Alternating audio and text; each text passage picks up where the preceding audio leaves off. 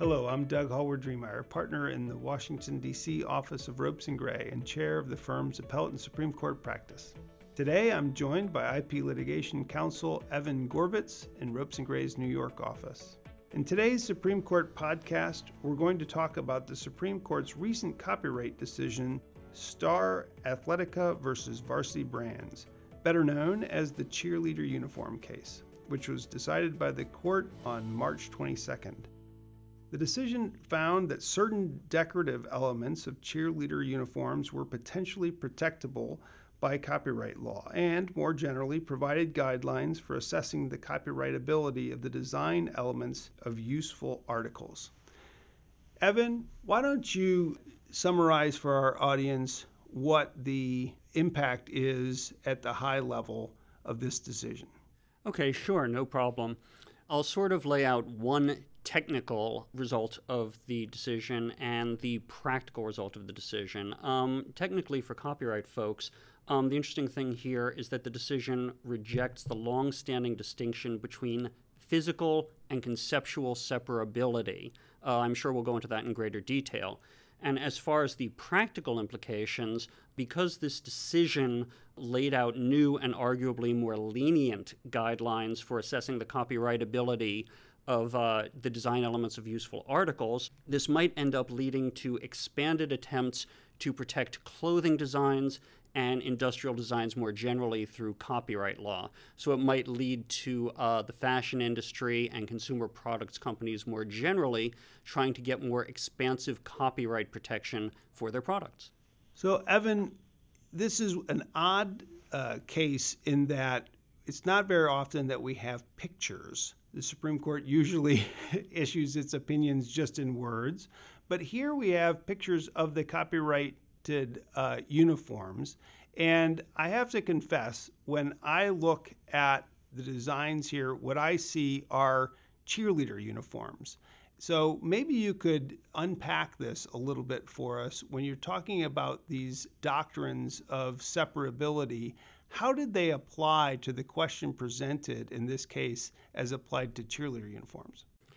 Okay, sure. And yeah, this is the tricky part of the decision, really. How do you separate conceptually, physically, or however you might do it, the copyrightable and protectable aspects of any given cheerleader uniform from cheerleader uniforms more generally? As you said, the decision does include pictures, and if you look at the pictures, and we can't really do that on a podcast, you see that the designs that are protected are essentially geometric, I guess design elements is really the way to put it, chevrons and other aspects of sort of a conventional-looking cheerleader costume that, considered in their entirety, make up the whole thing. They make up the whole costume. It's not like a picture of Mickey Mouse on a T-shirt where you can say, well, yes, there's a T-shirt and it has this completely separable illustration of Mickey Mouse on it. Rather, all of the elements, or essentially all of the elements of the cheerleader uniform, are encompassed by this design. And this is exactly why, in copyright law, the doctrine of separability came about. I can go into sort of the background of that if you'd like. Well, I was taken by the fact that this was an opinion that was written by Justice Thomas. And Justice Thomas is famous for being, I suppose, a quintessential originalist. He doesn't really care much for legislative history or what courts have said legislation means over the years. He goes back to the original text as written and asks, what does this mean? So in this case, he seems to have gone back to the language of Section 101, which says that the design, if it incorporates pictorial, graphic, and sculptural features that can be identified separately from and are capable of existing independently of the utilitarian aspects of the article, they would be eligible for copyright protection. But I'm focused on this language, capable of existing independently of. I suppose that's where the physical separability test comes from. How does the court's analysis square with that?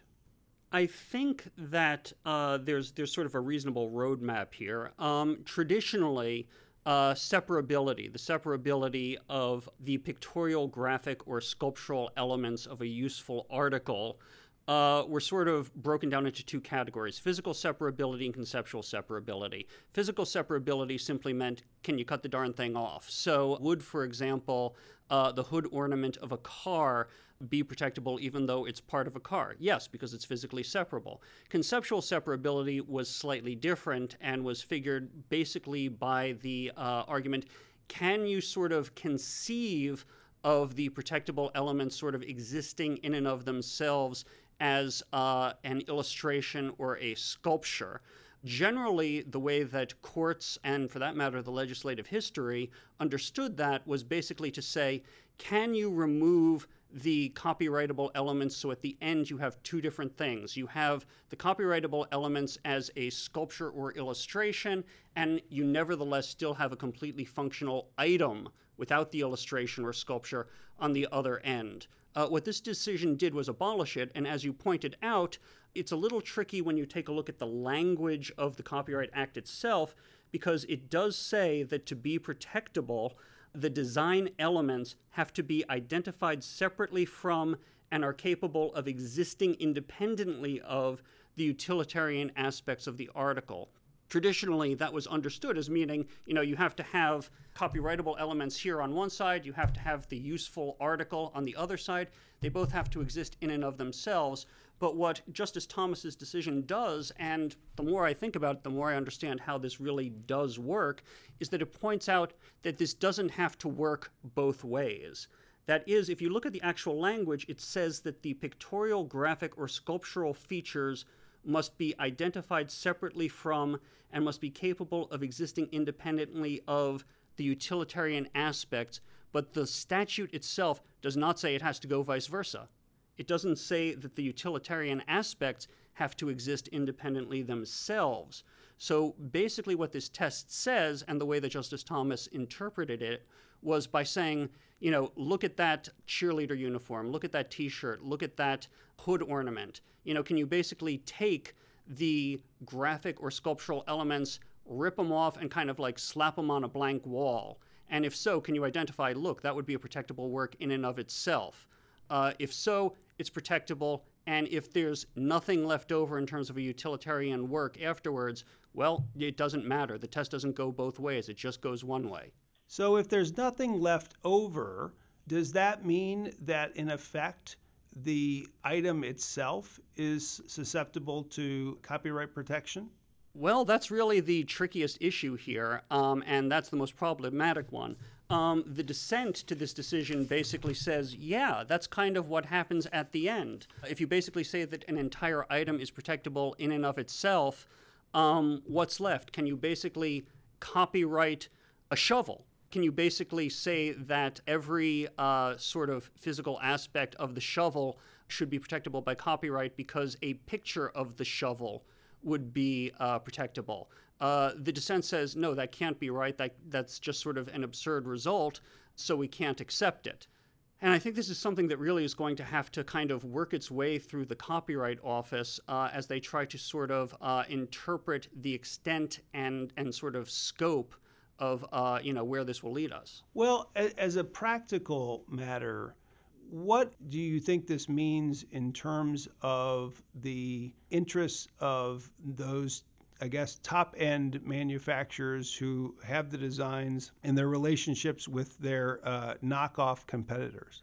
Okay, well, I think what this means is that going forward, apparel companies, clothing companies, for that matter, even industrial design companies, are going to go to the Copyright Office, and they're going to try to register their works, whether that is a particular dress design or, for that matter, a particular shovel design, and basically say, we want to register the sculptural or ornamental aspects of this product.